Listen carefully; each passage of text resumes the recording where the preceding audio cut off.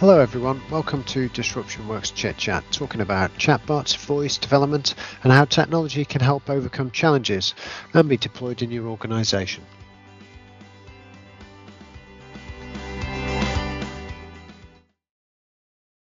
Hi there, so welcome to Disruption Works Chit Chat with Sean and Steve. Now you may recognise that I'm opening the call this time because basically Sean, I'm interviewing you this time, which is a bit of a switcheroo.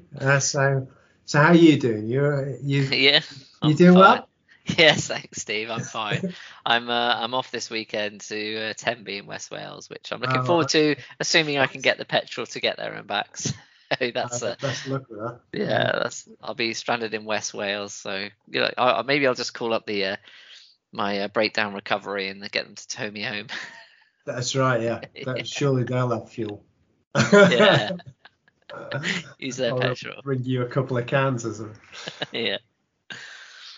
So the reason that we're doing this week is that we are actually talking about the charity conversations because you've been heading up the new Age UK work that we're doing for those guys, and I suppose the question that I was kind of interested in and the subject of this week is, what interesting principles came out of Age UK that maybe you'd not expected or we hadn't predicted, if you like, from the first conversations.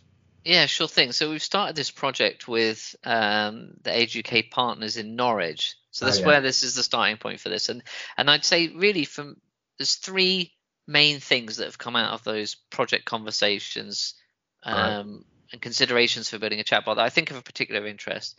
Now, number one is that when I went into this, I was kind of thinking that we were going to be using a chatbot to help navigation for older people or older persons and their relatives that are trying to speak to Age UK to find out, various things about they're lonely or they're worried about their bills or whatever it might be. But actually what's come out of that is that they're using the chatbot to talk to all their different audience types. So not just the general public, if you like, but also medical professionals such as health and social care professionals. So helping support those where they're coming in with questions around, do you accept people with dementia into the daycare centre? Do you have some activities because I want to refer this person in? And also the volunteers.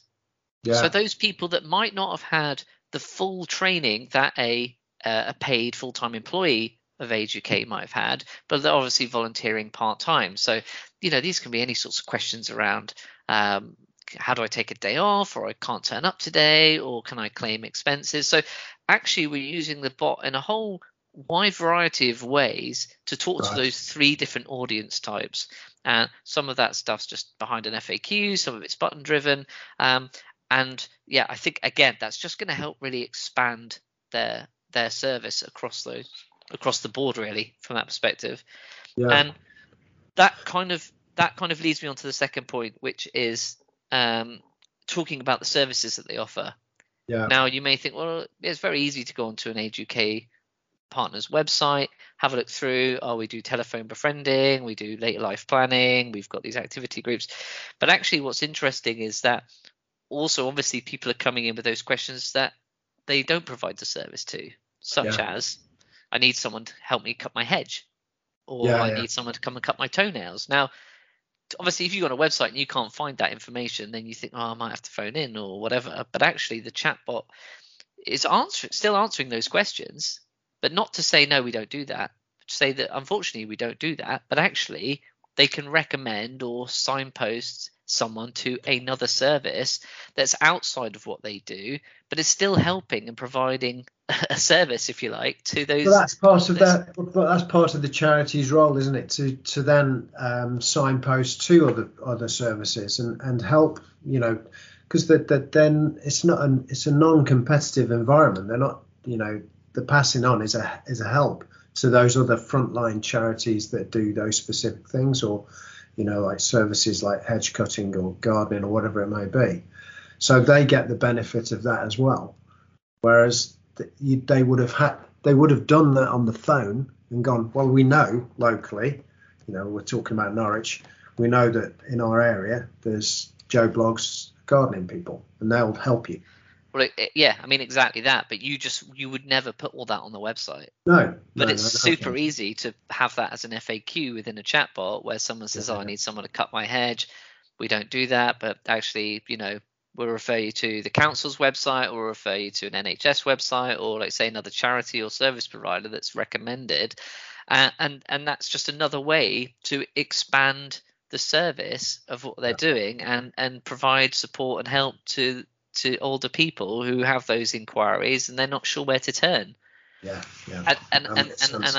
I think as a kind of, if you like, as Age UK as a trusted brand, those people can then rely on those other service providers to go, oh, okay, well, they came recommended by Age UK, so they can feel comfortable, with that information. Well, it's all about confidence, isn't it? Because a lot of that's confidence, especially for people who are older people, or people trying to support their older relatives. They need the confidence that they're going down the right route and they're doing something correct. And actually that goes on to the medical professionals in the same way.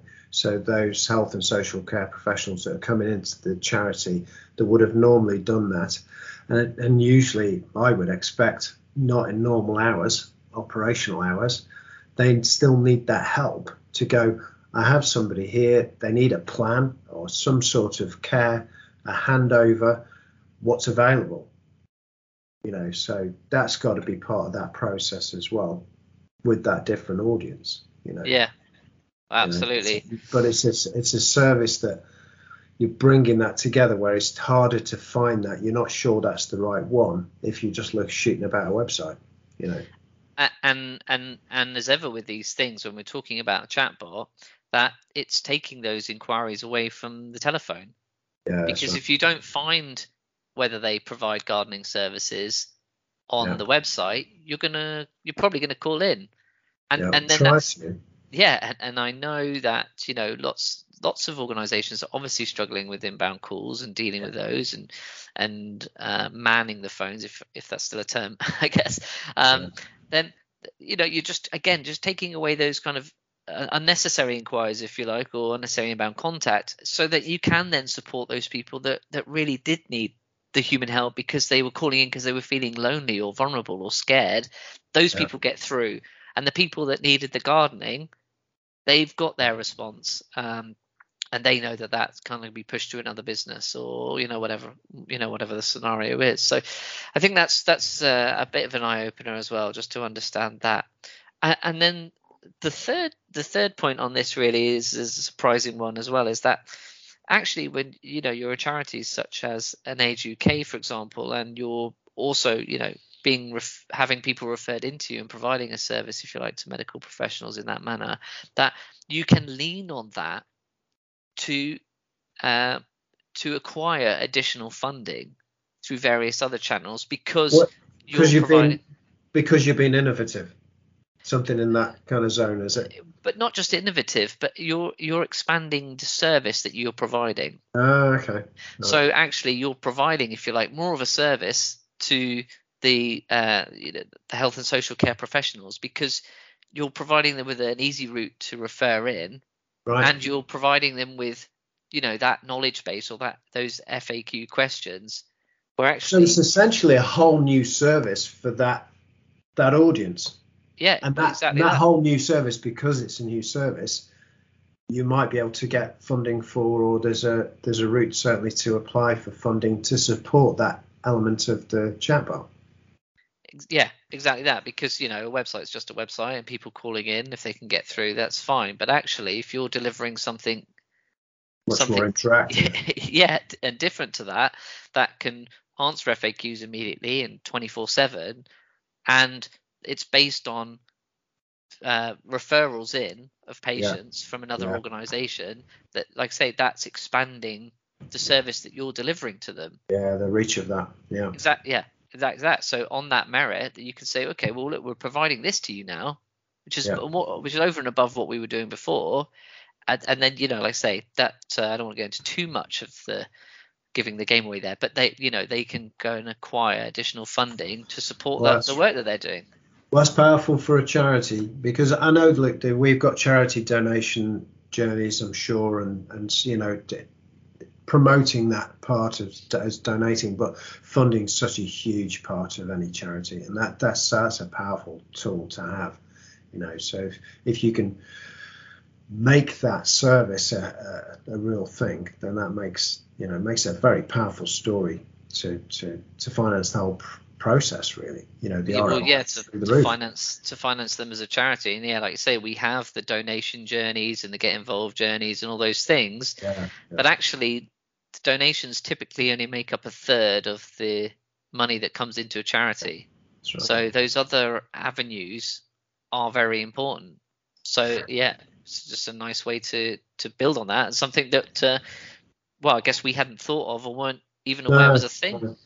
And I mean, we're trying to do our bit with it. And I know we've done a little technology for good principle for Age UK. So, as more of their partners come on, we're reducing their bills. Because that's the way that we want to operate with those. So there's more money goes back into the charity. But they've always got to find new routes. So, it's always a difficult thing to do. And I would say, especially, hopefully not so much now in these times, but if we think about the last 18 months, there minimal fundraising events, door to door stuff, off the table. So hopefully we don't see this again. But it just goes to show that almost again, when we talk about business continuity, that these things need to be in place, because you kind of never know anymore what's around the corner. So if suddenly your staff can't come in to answer the phone, you need these fallback things so that you can still effectively operate. So I think that's another win. The Age UK, I think, is a good solution, a good example. But the same goes for any charity, I suppose, that's in this space. There's always a fit for that. They all need to use their precious volunteers and staff time, wisely, and because they can only lean on them so far, and that's usually the biggest overhead they have anyway, because it's just what it is. You need the people to drive the charity, but it's silly for them to do work that doesn't make sense, and this is automating a lot of that process. So that's really quite good. Thanks very much for that, Sean. That's no worries. Interesting stuff. And I hope people found that interesting, because charities do need the help. We're trying to help as much as possible. I think this is a good thing to have in there. It seems to make sense for me. Well, so, I think I was just to jump in. Sorry, I think it doesn't just help the charity, but the people they're trying to support. So I think it's just a win-win all round, as far as I can tell. Yeah. Everybody gets a better service out of it all. Yeah. Thanks very much. Well, that was a bit of a switcheroo for us anyway. But as you were leading that project, I thought that we might as well, and it's interesting what comes out of these things. It's exciting dealing with different clients, and we have a diverse mix. So it's always interesting to know what comes out. So, no worries. Thanks very much. Thanks for your time. All right. Cheers now. Cheers now. Bye.